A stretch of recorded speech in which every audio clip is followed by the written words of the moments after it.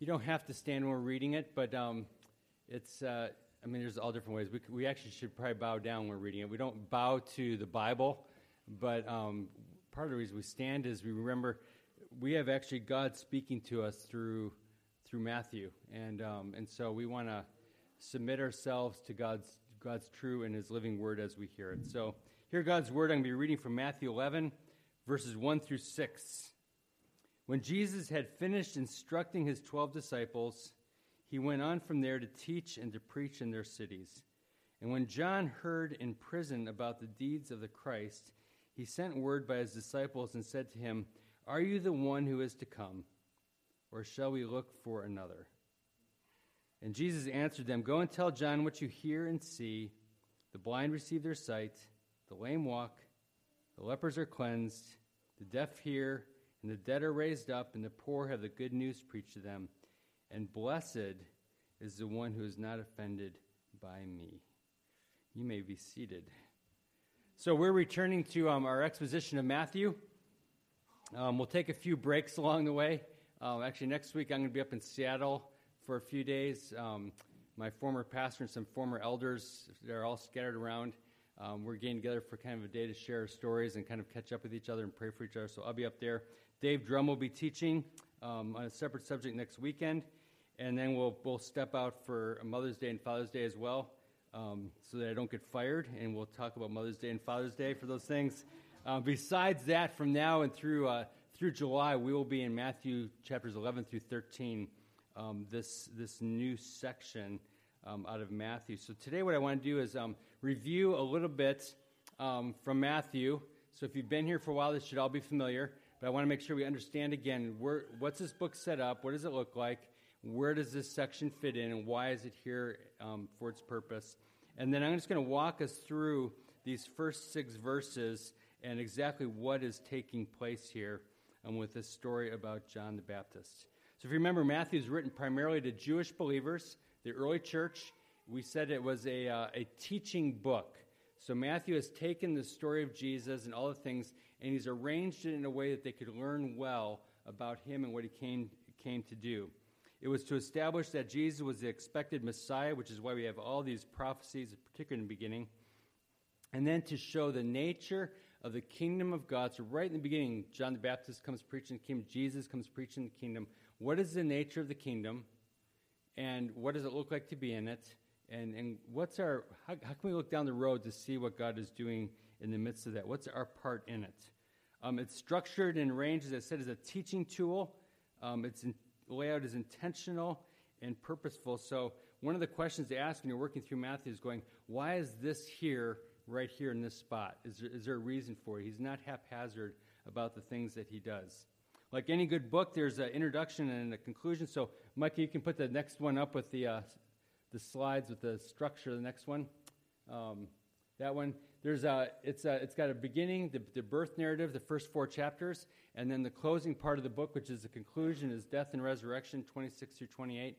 In between that, we have these 5 key sections of Matthew. Interesting, in the first, very beginning, the birth narratives, he really kind of lays out lots of parallels between the Israelite, the old community of the Old Testament, and the new community that God is bringing. That Jesus is almost like the new Moses. There's all sorts of parallels between that. Many people think that the 5 sections in between actually parallel the 5 first books of the Old Testament. But there's 5 sections. Each one has a narrative section, just here's what Jesus did, and then it ends with a discourse, some kind of instruction that Jesus gives. And we are in the 3rd one. So we already covered the Sermon on the Mount section with Jesus going out ministering, and then he talks about the nature of the kingdom. What do people in the kingdom look like? It's this upside-down kingdom, this unexpected thing. Every time he said something, it was something people didn't expect him to say. It looks different than we thought, and the people in it are different than the people that we thought would be in it. And then the second section, which we just finished a little while ago, Jesus says, if this is what people of the kingdom look like, now I'm going to go out and I'm going to show you what it looks like. I will demonstrate for you what it looks like to go out. And so he begins to, I believe there's 9 stories of healing where Jesus, in 3 different sections, and he goes out and he interacts with the kingdom with all these different people and an impact on their lives for that. And then he has this missionary sermon, the discourse of the second section. He says, now I'm going to send you out. I just went out. I brought it to these people. Here's what it looked like, and now I'm going to send you out. And he kind of warns them. It's going to go, this is what's going to happen. Not all of it's going to go well. It's not always going to be received. And actually, towards the end of that last section we did, we started seeing that not everybody's going to respond well to the kingdom. There's different responses to it. And that's where it brings us up to our third section here, which we're going to have a couple of chapters of discourse. Basically, Jesus is going to go out, and we're going to see how do people respond to Jesus. So he said people are not going to respond well. Some will, some won't. Now we're going to see at least 2 chapters. We are going to see examples of how people respond. Some will receive it. Some will doubt it. Some will be apathetic about it. Some will just be like the seed on the rock. It just gets in a little ways and it goes away. Other people are going to aggressively oppose it. And so we're going to see those stories. So the next 2 chapters, 11 and 12, that's what we're going to see. Jesus going out and how people respond to it. And then chapter 13, the parables, they are just illustrations of what we've just seen. So we're going to see how people respond to the gospel. And then the parables will then say, if you missed it the first time around, let me do it in a different way. Let me tell you about it with a little story. And so those stories are going to illustrate the different responses to the kingdom as he takes on this next section here. So the kingdom is here. We've discovered that it comes in an unexpected fashion to those that you wouldn't expect. He's told us what people of the kingdom are supposed to look like. He's given us a role in taking the kingdom out. And here's what it's going to do in people's lives. We have the chart. It should be familiar by now. We've been through this a few times. I'm not doing the whole thing, but if you remember, we talked about the fact that when God first created the heavens and earth, the kingdom of heaven, the kingdom of earth were one. Sin separated those 2 kingdoms apart, and God, rather than just letting it be that way and say, oh, well, God just says, I need to bring that back together again. So he wants to intersect those 2 kingdoms again. It was originally done in the Holy of Holies in the temple. Then Jesus, God himself, carries it right into our midst, and Jesus becomes the intersecting point, bringing the kingdom. When the Holy Spirit takes residence in us, that's what those little crosses are out there, we take the kingdom out with us in all the places we go. And we saw a transformation that, whereas before in the Old Testament, if you were pure but you touched something unholy, you became unholy. When Jesus comes along, he goes out and he's touching people, intersecting lives, and rather than him becoming unclean, he's making other people clean. And now he's sending us out to do the same thing. But the truth is, not everybody's going to respond to the kingdom. Not everybody's going to... I didn't do it, Jackson. I didn't. Not everybody's going to respond. The kingdom is not going to touch every person the same way in response, and that's what we're going to be looking at as we go out. So as we go out, we carry the kingdom. And as we go out, Jesus wants them to know what to expect. So as I said, chapters 11 through 13 are going to show us what our job is and how people will respond. So we are not surprised by it. We're not expected. As a matter of fact, our job is to carry the kingdom. It's God's job to penetrate people's hearts with it. And so he wants us to understand that. And so we go into this into chapter 11 here, and it's interesting that it begins with John the Baptist. And John the Baptist has a response to the kingdom. He had a response in the beginning, he preached it, but there's a response here as he begins to see Jesus go out. John the Baptist himself has one of those responses we want to look at as we move through that. It says here in verse 1, it says, when Jesus, and you can just bring up the verses, Mike, I think is the next section, you just leave that up there for a bit. It says, when Jesus had finished instructing, which is verse 1, which I don't have up there, that's like the transition point for the new section. As a matter of fact, we saw that back in chapter 7. It says, now, when Jesus finished this, we go to the new section. That's where we're getting to right here. And John the Baptist is at the very center of this story. And then actually, the remaining verse after this section, Jesus is going to continue talking about John the Baptist. And he's going to kind of a central point as he gets started at this. Interesting that the next section, which begins with chapter 14, it begins with the death of John the Baptist. So he kind of becomes bookends for this whole section as Matthew walks us through it. So I want to take a look at this story first. I just want to walk through a couple pieces and just make sure we understand what's happening here. Then I'm going to go back and go, so what is this? What's going on here with John? What is happening with this guy in terms of this story?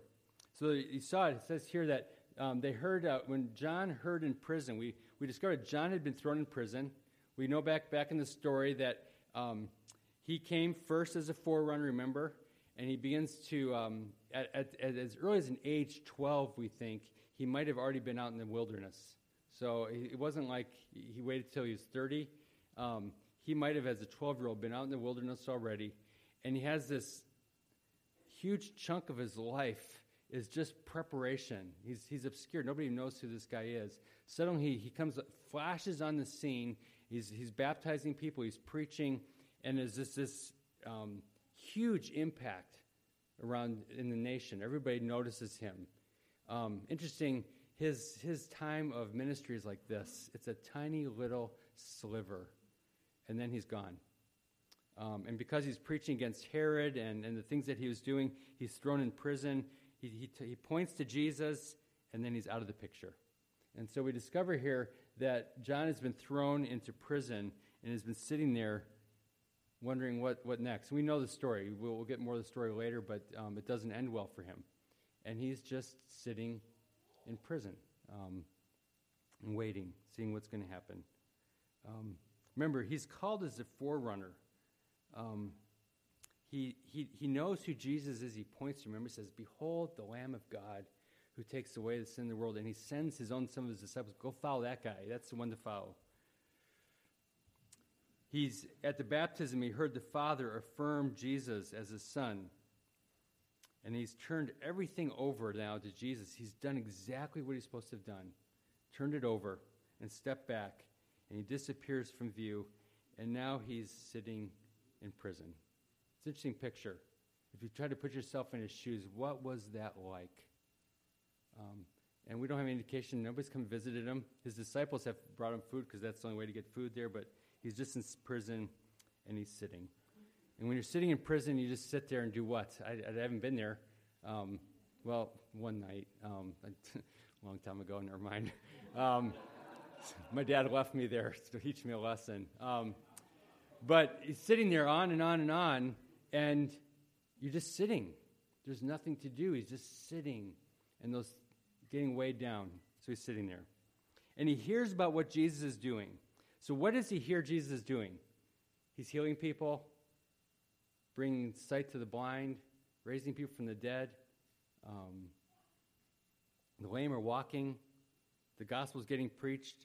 He's also hearing Jesus is eating a lot with the sinners, having lots of parties, it seems, Remember that his disciples, John's disciples were kind, why do we fast and your disciples don't fast? What's with that? I would rather be on the non-fasting group. Sounds like a better thing. And John's hearing that as well. And for some reason, as he begins to hear, and these have been incredible things Jesus is doing, but he hears these incredible things Jesus is doing, and he begins to wonder.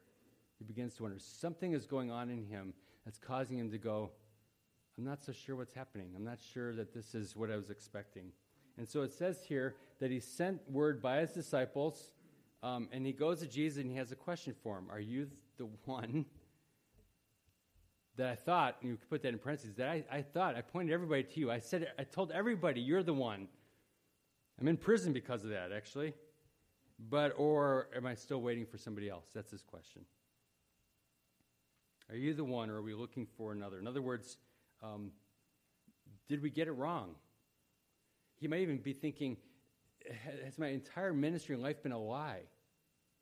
Have I missed it? And now it's gone. And this is the end, and it came to nothing. And then Jesus answers him, it says here. So Jesus answered these disciples, and you would hope Jesus would say something like, yes, I'm the one. As a matter of fact, here's what it is, and he starts rattling off the stuff. He says, you don't worry about it all, John. And actually, John, here's the whole plan. I know what I'm doing now looks a little different. Here's what I am going to do down the road. And would lay it all out. That's what we would want to hear him say, right? He doesn't. He doesn't do that. He says to him, go and tell John what you see and hear. Interesting, in the Gospel of Luke, it says that Jesus all of a sudden at that very moment began to heal people that were blind, and the lame were walking, and he was preaching good news, and he was doing all these miracles, and all these things. So Jesus says, go and tell them. Tell them what you see. And what did they see? The blind receiving their sight, the lame are walking, the lepers are cleansed, the deaf hear, the dead are raised up, the poor of the good news preached to him. Interesting things. That's what John already heard. John had already, that prompted his question in the first place. So it's like you ask a question, you've heard an answer, and so you ask a question, you get the same answer back, you're like, that didn't help me. It doesn't help me. But that's what Jesus says. He says, tell him what you see. And he sends him back. And Jesus just tells him more of the same thing. And then he ends with this kind of unusual statement. He says, then blessed is the one who is not offended or who does not fall away because of me. And we'll look at that in a moment. But either that's, I'm not sure what to make of that. Either it's a really negative one, like, John, you're offended by me. Don't be. Or whether it's actually a statement of encouragement to him to keep going. We'll look at that in a moment. So what are we seeing here? What is going on here? And I'd like to share three things here. The first one is Jesus, and we've already seen this, Jesus does the unexpected. Jesus does the unexpected. We need to ask the question as to why was John confused? Why was he wondering? We've been going through these chapters, and we're like, this is great. Look what he's doing. And yet John is wondering, he's confused. He's wondering if he'd gotten it all wrong. Is it just because he's sitting in jail and he's discouraged and he's down? That's probably part of it. It weighs on him. But it seems to be something much deeper than that. As stated earlier, John had been absolutely definitive and clear in his declaration that Jesus was the Messiah. And he heard it, even had things that showed it was true for him. And he was pointing people to him. But its placement in the text here, I think, can help us see it. So it says here that we know that Jesus went out in the passage that we looked at previously a long time ago. And then remember, we said that Jesus goes out, and then he says that he sends us out. And so Jesus sends us out as well. He sends the disciples out. And in the section earlier in the last discourse, he warns them about how they will be received. Apathy, there's doubt, there's confusion, there's reception, there's opposition. And as I said, 11 and 12 are going to give examples and parables to illustrate the responses. And so how people respond is what this is about. So Matthew places this here to go, here's one response. And it's John the Baptist, and everybody would have been shocked by that.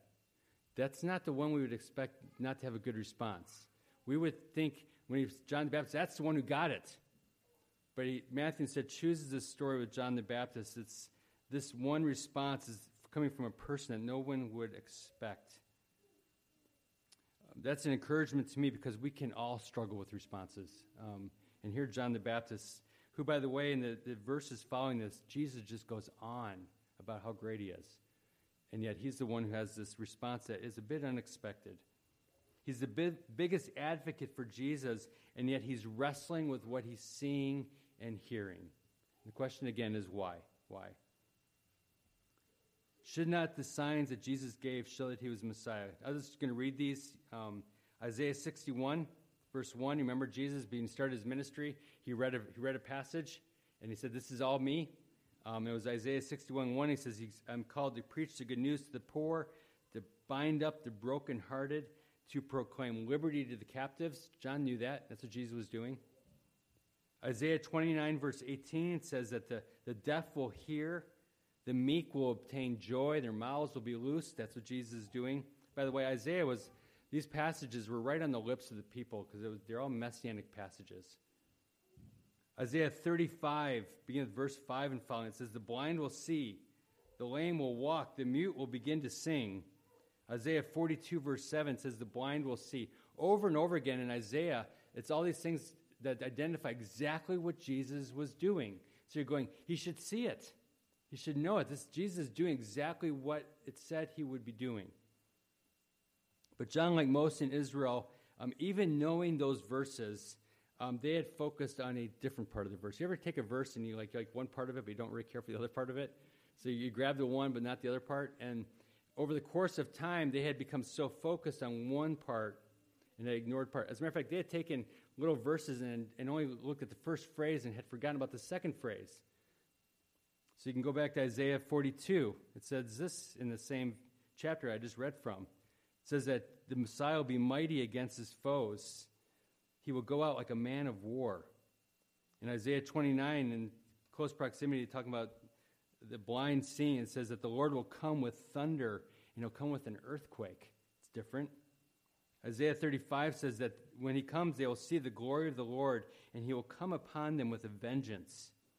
And in Isaiah 61, right after the section that Jesus reads that's about doing all these things blind, he says, he will proclaim the day of vengeance of our God. And recall John's statement. Remember when they asked him if he's the Messiah? He says, I'm not the one. I came to baptize with water, but there's one coming. He's going to do what?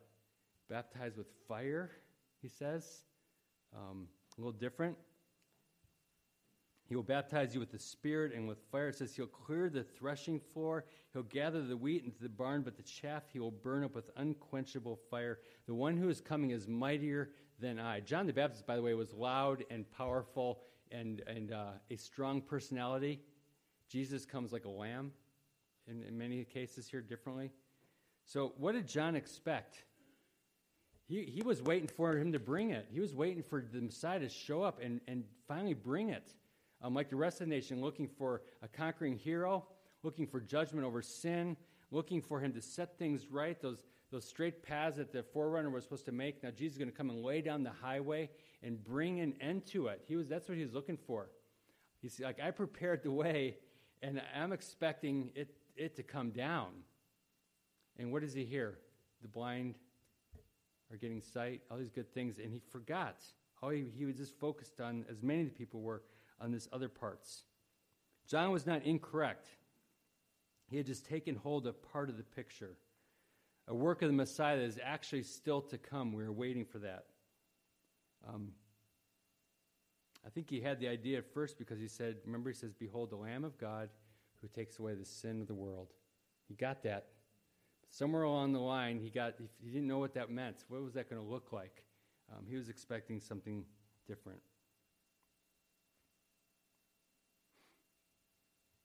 He failed to see that Jesus would first come as a healing shepherd and a sacrificial lamb before he would come as a conquering king. Interesting, Jesus knew all those questions would come because Isaiah 53, you know what it says in the very beginning of it? First line of Isaiah 53, talking about the suffering Savior, says, who would believe our report? Who has believed our report? Because the way he comes is not what's expected. Everyone would go, that is not how it happens. That's not the way it's taken care of. So they would be easy to neglect those parts. It says he was despised and rejected. It says the people would not esteem him. They expected one thing, this conquering hero, this one who was going to bring judgment and fire and change everything, and they got something else.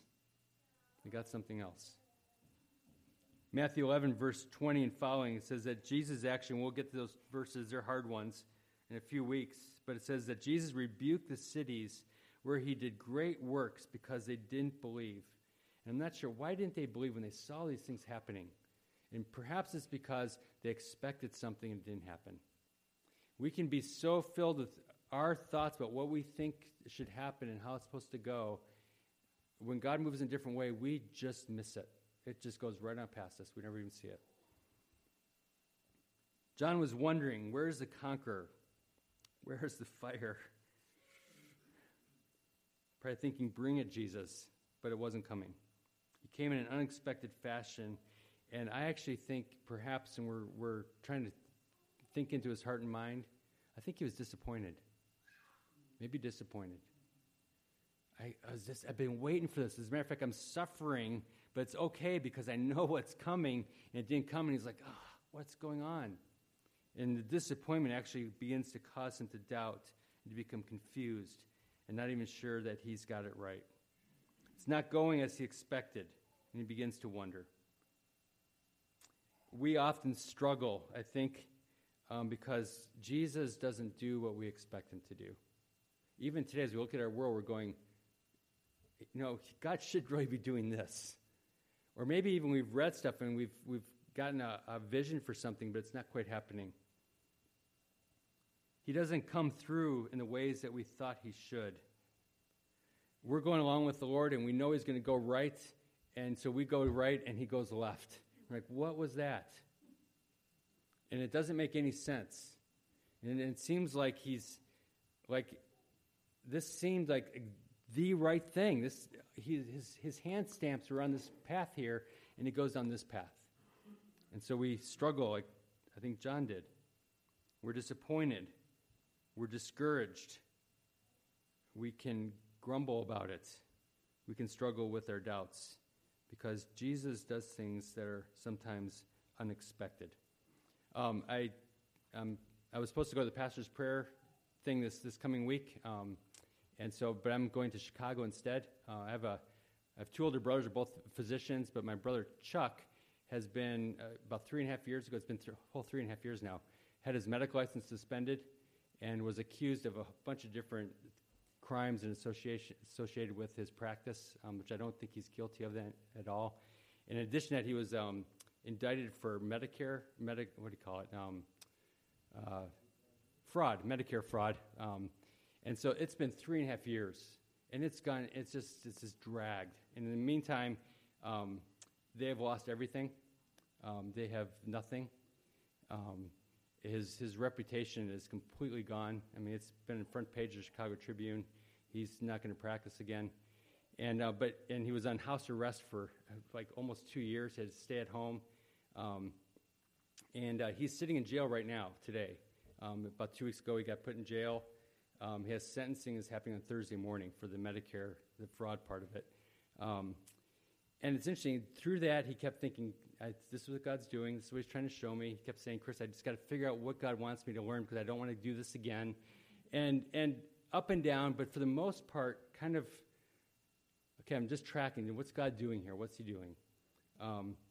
And as of just 4 or 5 weeks ago, as they're coming towards the sentencing portion, from everybody, including even the prosecutors, they were expecting that he'd probably just be going home and it'd be a small fine and this portion would be done. And there was a sense like, okay, God has stepped in and this is finally there's going to be some vindication here. And just a couple days before Palm Sunday, they got the little brief from the judge that says, here's kind of what to expect. And they're telling him that it's probably 8 to 10 years in a federal prison that he might get on Thursday morning, short of a miracle. I was thinking of John the Baptist here. I was thinking of this story. And for the first time, he's despondent. And there's a sense of, what is going on? I knew there was going to be a light at the end of this tunnel. Somewhere along the line, something's going to happen. And instead, we don't know for sure, but it's likely that the path that God is moving him on is not the path that we would expect. And there's disappointment, and there's confusion, and there's grumbling about those things. Second of all, not only does Jesus act in unexpected ways, but I don't know how to put this. The unexpected path, by the way, this sounds pretty obvious, is the right path. I'd like to say it's a better way, but that's kind of making it seem rosy, but it's not always the rosy path, but it's the right path. So go on a little bit more. Jesus answers John's disciples by doing more of the same, doesn't he? We see, and if you go to Luke chapter 7, you can turn there, he actually shows John's disciples with their own eyes his acts of miracles. He begins doing a bunch of different stuff. While they see Jesus do all these things, and I'm sure that they were watching as they're looking for Jesus' answers, and he's doing all these miracles. They're probably thinking, this is incredible. That's probably what they're thinking, John's disciples. They're like, this is amazing. They're seeing it with their own eyes. This has to be the Messiah, they must have wondered. And then Jesus at that point says, now go tell Jesus. Go tell John what you just saw. And they go back believing to tell John what they had seen. And at this point, I'm speculating a little bit, but how might this have impacted John? John says, here's all the stuff I saw, and I'm wondering about you. And now my disciples come back, and they tell me the same stuff. Number 7 tells you something twice. You're supposed to think about it, right? It's like, okay, I just told Jesus I've seen all this stuff, and now he's answering by telling me to look at the same things again. So maybe John thought, what am I missing? What am I missing here? Why is he telling me it again? And John knew the Old Testament. He knew Isaiah, these passages well. Perhaps he made the connection and began to think about those passages again. Oh, yeah, he did say he'd get the blind, and he'd raise the dead, he'd make the lame walk. and the mute would shout, and the deaf would hear. And that's right, it wasn't all those passages. Just forgot about it. Maybe he thought, oh yeah, he was supposed to do all those things. And then he's going to do these other things too. They're both true. And if he's doing this and that's in the Word, then I know he's going to do this as well at some point. He breaks into the world in power, maybe he discovered, but he also understands that Jesus came in the Isaiah passage as a bruised reed. And maybe then he began to speculate about the other parts of Isaiah as well. Isaiah 53, and all the things about the suffering servant there, that he himself bore our griefs, that he was wounded for our transgressions, that he was led like a lamb for the slaughter. And maybe John goes, the lamb, that's right. The Lamb of God who takes away the sin of the world is what he said in the very beginning. That's right, and the lamb goes to slaughter. And Isaiah 53 says the lamb's going to be silent, and the lamb is going to submit himself and not be this conquering king. And perhaps those things began to resonate in John's heart. What matters more than fire and judgment in a nation? Well, what matters more is salvation and rescue and atonement. Remember our other section we looked at, that there's something worse, getting rid of suffering is not our biggest issue. Getting rid of sin is the bigger issue. Suffering is not a good thing, but it's a secondary thing. The sin is the main problem. And so maybe John all of a sudden discovered this is the path to deal with the real problem. And our suffering in our nation, my own suffering, the things that are going wrong, the things I'm hoping for, the judgment I want to see, all that stuff I want to see it happen, but guess what? It's not the main thing. The main thing is what the Lamb does. And perhaps he saw that and understood that this unexpected path was actually the only path that could happen. That Jesus came to take care of the greater need. The only really necessary thing was to bring an end to sin. And that was something far better than any expectation, that you have the Lamb of God who takes away the sin of the world. Like I said, I'm guessing about that. But John sitting in the cell, knowing the Old Testament, I'm going to guess, what's going on with that? What's going on with that? And maybe he made those connections. So Jesus shows up in unexpected ways. The unexpected ways are always the better way. Not necessarily the least painful way, but they are the better way. And then lastly, God encourages us along that way. Interesting, this last statement he makes here, when he says, blessed is the one who's not offended, does not fall away on account of me. And it could be a little negative, like, John, stop it. But I think it was an encouragement, actually. I think he was trying to actually say, hang on, John. Hang on while you're there. Don't give up hope. Keep looking to me. Don't lose heart. And even the next section, we discover that Jesus says, John did well. He did exactly what he was called to do. And maybe it's an encouragement saying, John, you'll be blessed if you just hang in there. Hang in there with me. I won't disappoint you. By the way, we want to resolve disappointment with, John could think, like, God's saying to him, I won't disappoint you. Well, then let me out of prison, right? God works all things together for good to those who love God and called according to His purpose. So we want to put a nice ending on these things sometimes, because that verse is true, but it doesn't always work that way either. As a matter of fact, John gets beheaded. He stays in prison and he gets beheaded. And sometimes the way God doesn't disappoint as he comes through, and John doesn't get the blessing that Jesus promised till he's standing before the face of God. He doesn't get it before then. And that is sometimes the case. That's when it becomes clear for him, only after he died. But the Lord, I think, still says in this statement, trust me. Hang on to me. Stay with me on this. I won't disappoint you. And I'll be on the path with you as you walk down. I think he's saying to some of us, I know what you expected. I know it's hard. And he says, stay with me. I won't disappoint you. I won't fail you. And what do we do at those kinds of times? Some of you have them now, but we all have them at some point. What do we do in those kinds of times? And my answer is I have no idea what we do at those kinds of times. Other than that, we do what John did. And interesting, what did John do? He sent guys to Jesus. He went to Jesus. That's what he did. And he got an answer back. And that's what we can do. We don't know what to do, but like John, we know where to go, to whom we go to. Go ahead and close your eyes just for a moment. you may be experiencing some disappointment or questions or wondering, or you may know of somebody who's that place, but like I said, I don't know what we're supposed to do, but I do know that who we're supposed to go to, and it's the Lord. So I would encourage you to just take a moment. If there's something going on with that, some doubts and questions and confusion, disappointment, like John, we can take that and we can go to Jesus with him. So just take a moment and on your own behalf or on behalf of somebody else, just put him at his feet. Just give him to him.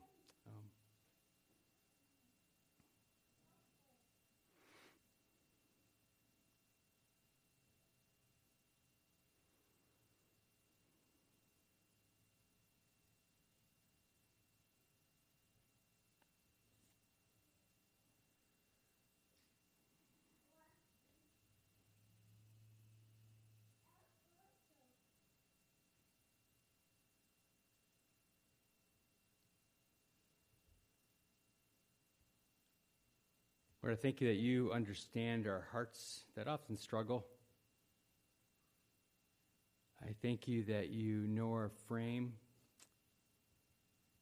that as we looked at just on Palm Sunday, that any suffering that we go through, you have already known it, and you suffer with us. Thank you for the promise that you won't disappoint. And that as we walk down whatever paths you bring us, we don't walk those paths apart from you. Lord, as we would always do, we would pray for good things to come. And yet, ultimately, more than anything else, we just want to be more like you.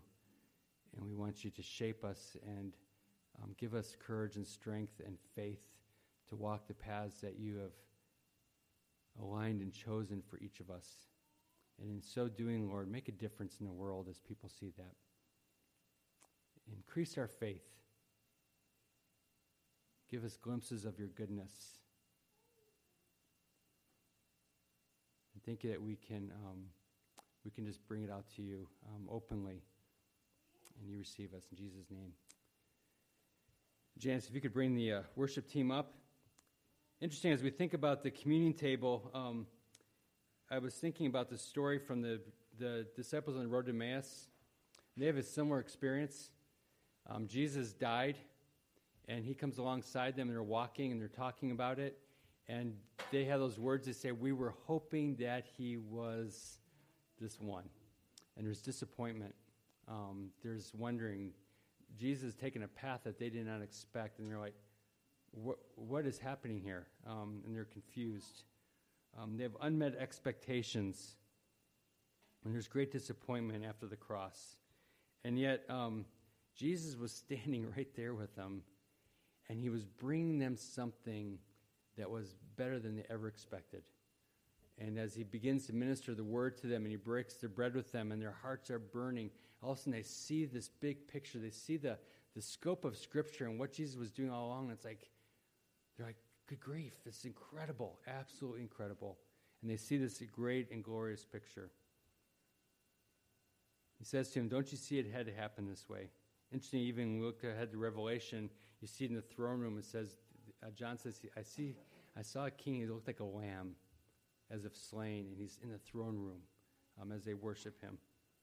And so we gather around this table as we do every week with Jesus as our host, and this one who has brought this better way for us, instructs us, invites us, and welcomes us to come, to remember and to give thanks. And he gives us a reminder that he walks with us. So let me pray for the bread and cup, and then as we're singing, I encourage you to gather together.